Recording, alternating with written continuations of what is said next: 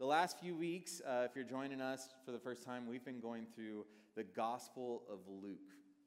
Particularly, we started a couple weeks ago in Luke 3, and we've been talking about Jesus, right? We're talking about Jesus and who he is and what we can learn of who he is in the Gospel of Luke. And in Luke 3, we discussed Jesus as the prophesied one.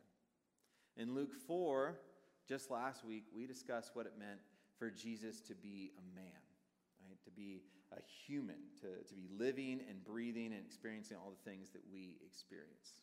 And tonight, following the trend, we're going to be in Luke 5. And I want to start tonight by just giving you the title of the message so that you can think about it. Because the way tonight's going to go is I'm going to give you the title, and then we're going to go through this time together in the Word, and then we're going to come back to it. So I want to give it to you now. Just think about it.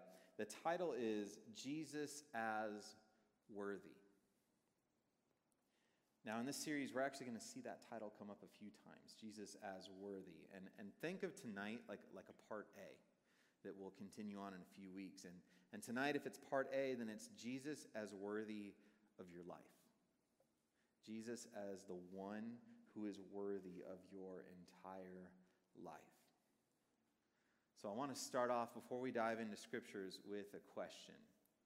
And maybe you guys have heard this question before at some point, but I don't think that makes it any less valuable of a question to ask, or any less of a valuable of a question for your thought.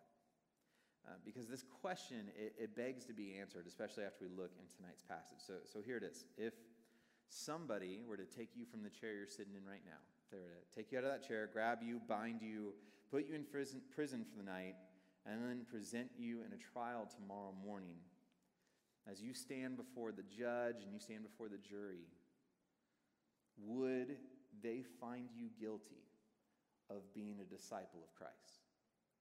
Would they be able to find you guilty of that? Now, remember, in our legal system, when I say guilty, I mean to be able to prove beyond a reasonable doubt that you are indeed a follower of Christ. As you're thinking of it, I want you to think about how. Like, how would they know? Like, how would they be able to possibly find you guilty? What kind of evidence would be found in your life and in the life of those that know you that would bring them to that conclusion?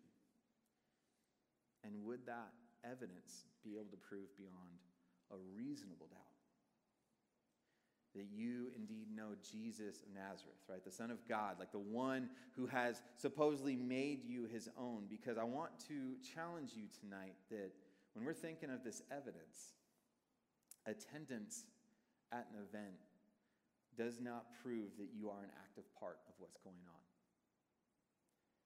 Here's some obvious ones. Like you guys go to a football game, right? It's football season. If you go to a football game, that does not necessarily make you a football player.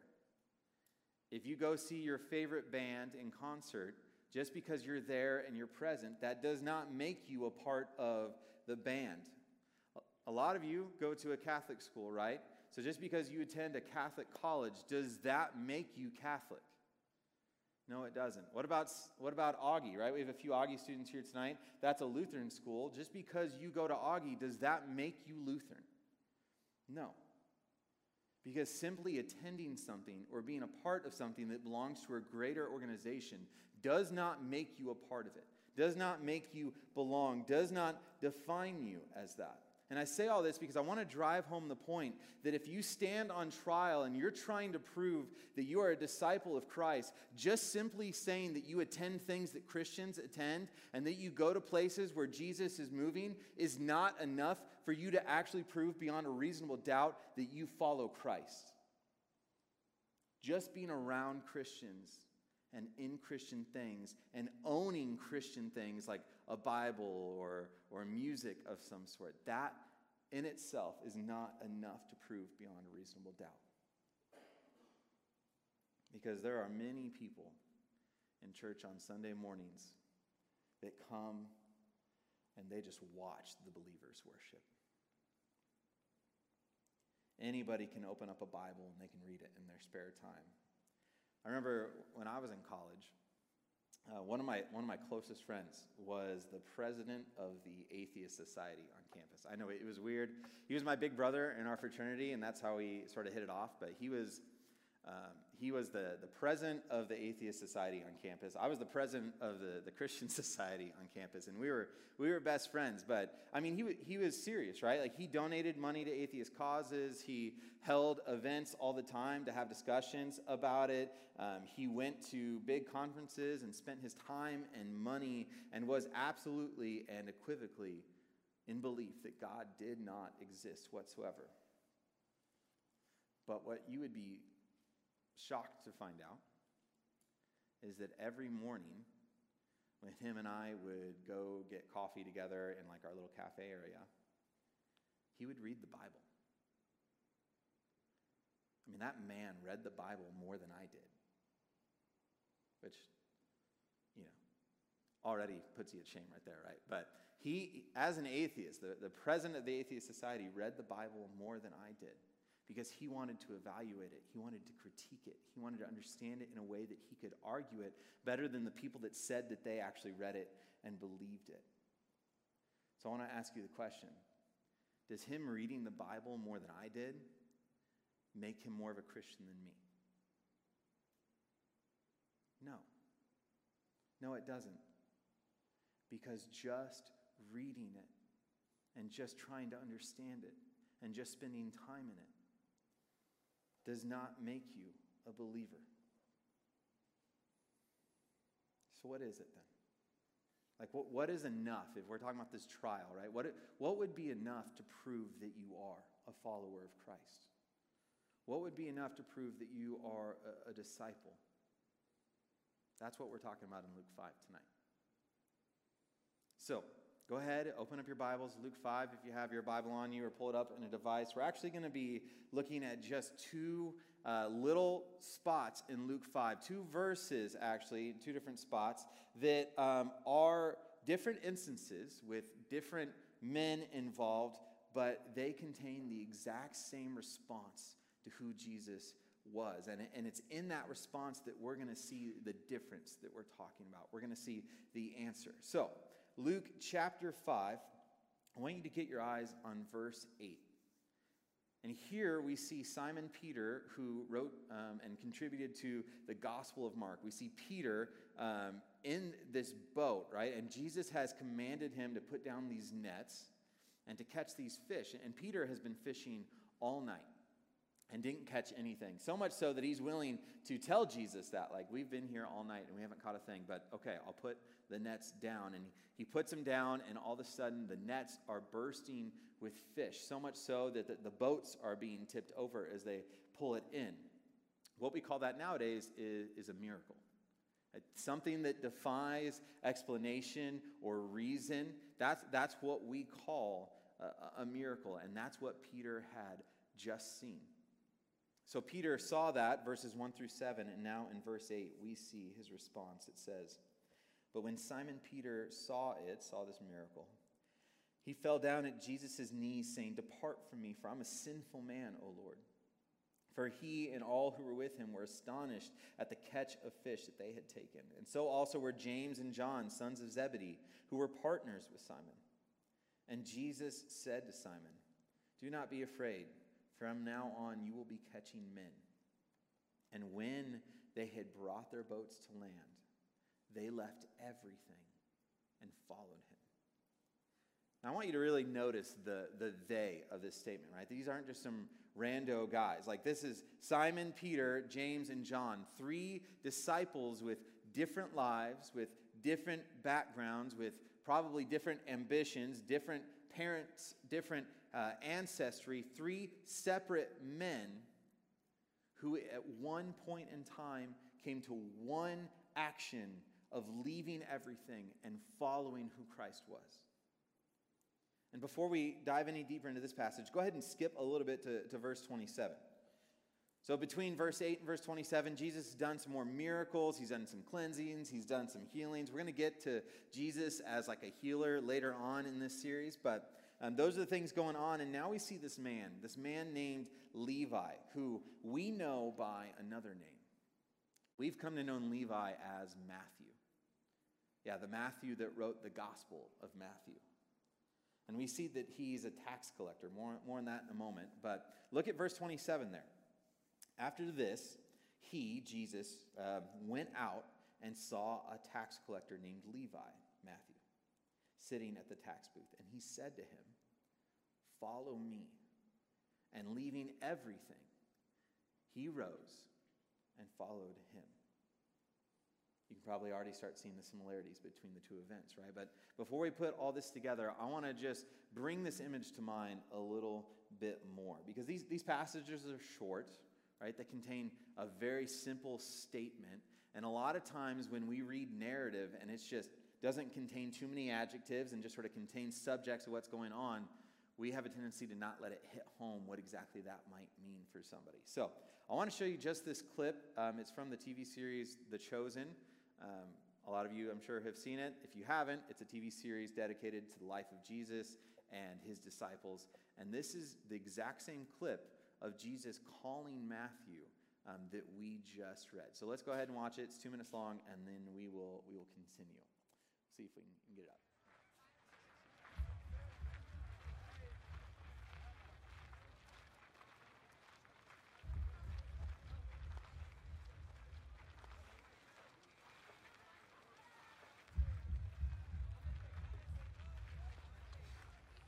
Matthew.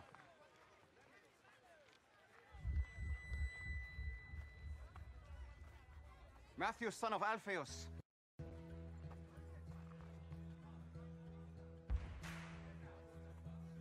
Yes. Follow me. Me? Yes, you. Whoa, whoa, whoa, whoa. What are you doing? You want me to join you? Keep moving, street preacher. Do you have any idea what this guy's done? Do you even know him? Yes.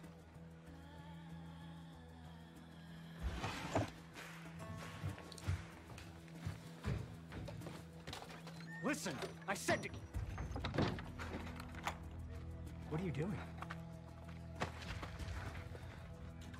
Where do you think you're going? Guys, let me go.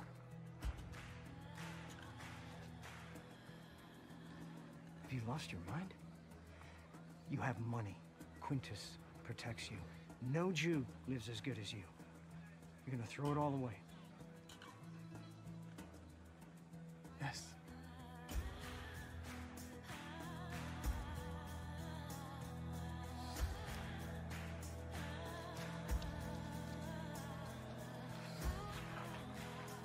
I don't get it. You didn't get it when I chose you either. But this is different. I'm not a tax collector. Get used to different.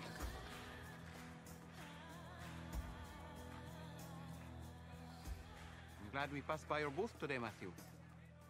Yes.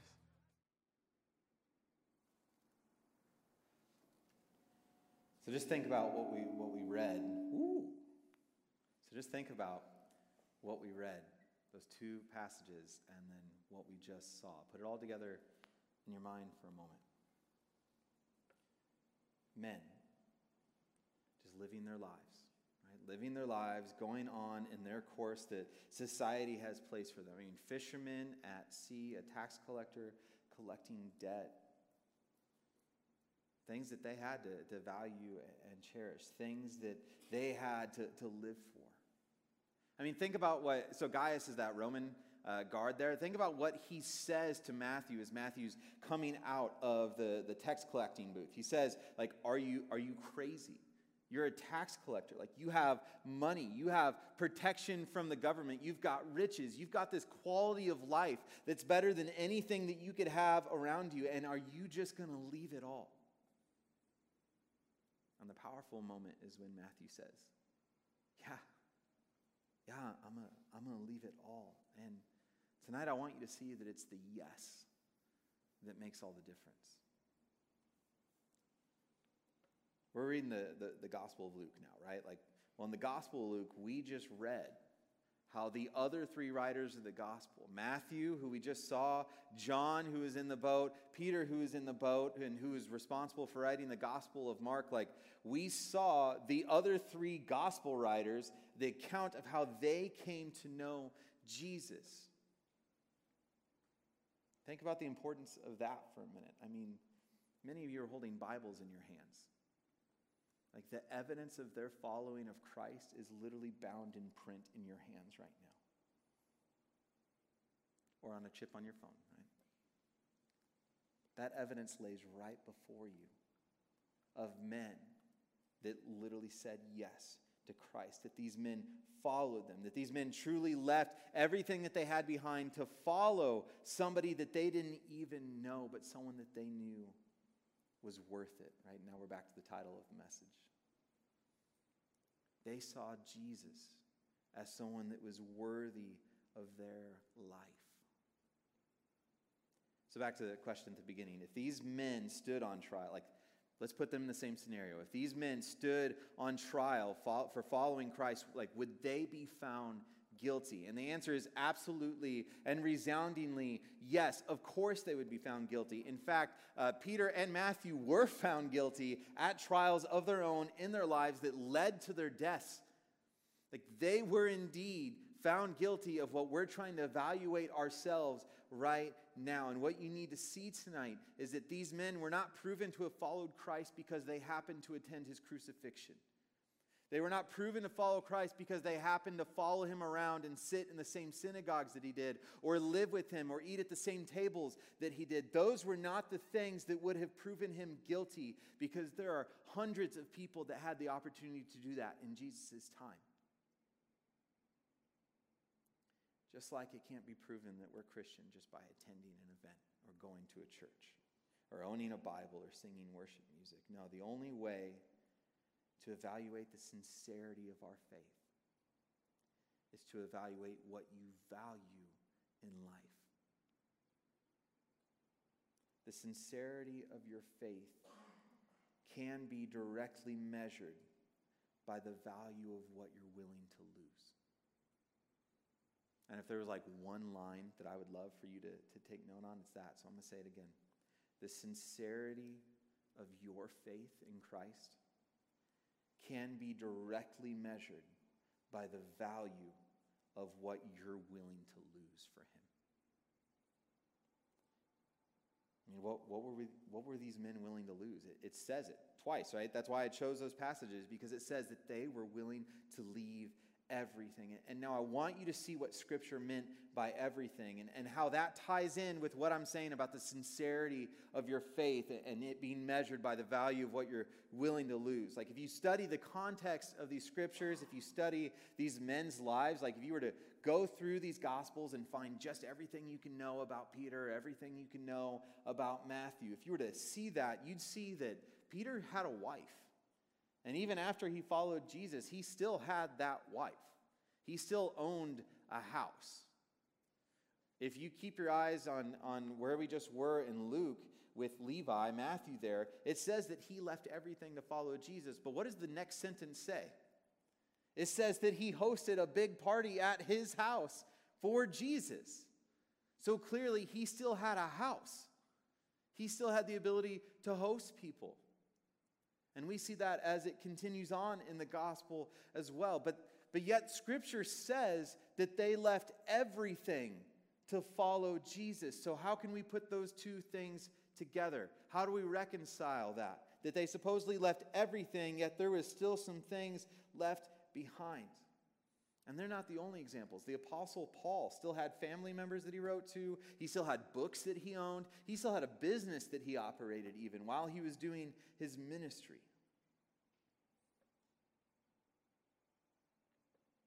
The only answer is that when Scripture says that the followers of Christ left everything to follow him, it wasn't referencing a physical status.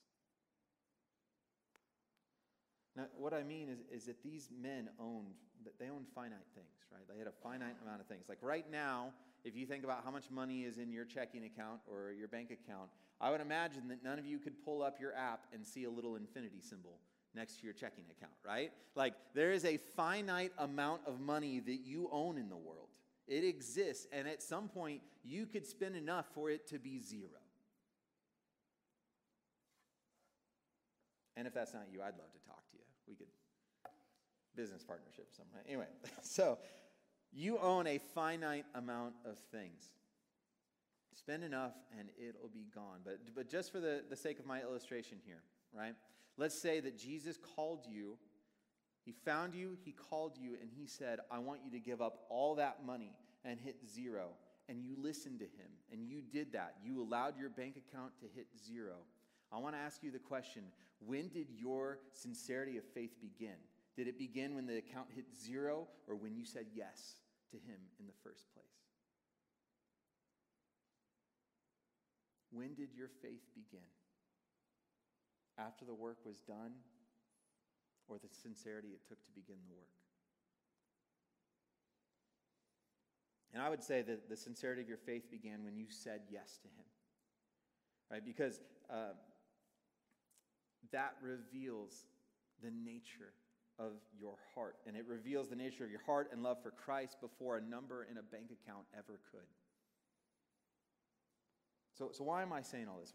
How does this actually relate to finding Christ as the one who is worthy of our lives? Well, these men, when Christ called them, they were not proven to be sincere based on what they were giving up. They were proven to be sincere on the fact that they were willing to give it up.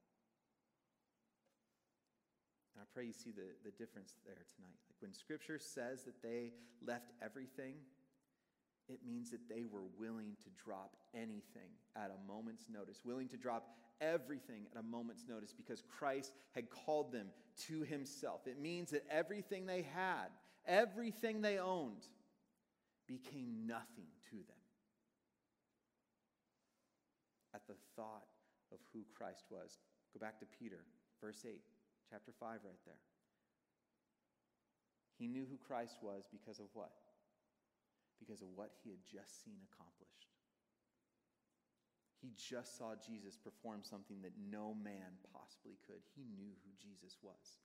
And after seeing what Jesus had done and who Jesus had become in his life, his response naturally was that everything around him became nothing compared to who Jesus now was in his life. Because Jesus is the one who is worthy of our entire life. And that's what Luke is showing us here. He's showing that Christ, being who he is, was worthy of all of these men's lives. And that's what we need to see tonight, and that's the point of application. Like I told you, I always like to end my messages with points of application, something that you can do. And the thing that you can do tonight is to ask yourself the question, have you left everything to follow Christ? Now, I don't mean have you quit your school, have you sold your possessions, and have you left your family to follow him. What I mean is, would you be willing to? Right now, if Christ sat down next to you and said, quit Ambrose, follow me, would you be willing to? Would you actually be willing to? And of course, every other school represented in here tonight as well. I just saw the St. Ambrose University, had to say it. So, everything that you have right now, everything you own, is it nothing compared to the joy of knowing Christ? Have you already left everything behind, and now everything that you do means nothing to you at the end goal of knowing him?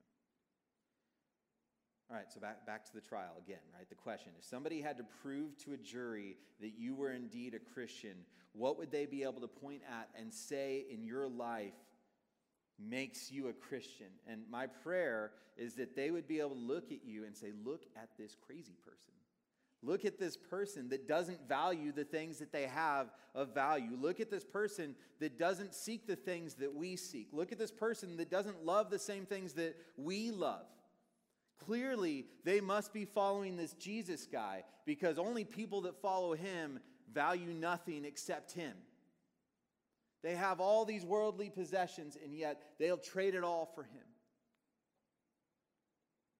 Clearly, they treasure him more than anything else. So I know I left you guys with a question at the end of my message, and a lot of times I do like to give you more practicalities. And I know some of you right now are sitting in a spot, you're like, no, I really do feel like I would just follow Jesus wherever I am right now. I feel like I'm already in that spot. I don't feel like I'm in a moment where I'm ashamed. I feel like I'm in a moment where the Lord is just telling me, like, well done. So what do you do now, right? Wait till next week. Next week, Luke 6, we get to see some of the things that Jesus says we should treasure. The things that should replace all that we have that is nothing now to us. All right? And of course, we'll dive more back into what does it mean that Jesus is part of the Trinity and all these other things. But for now, stick with that question. Everything I own, everything I have, in a moment's notice, am I okay with it being absolutely nothing in my life?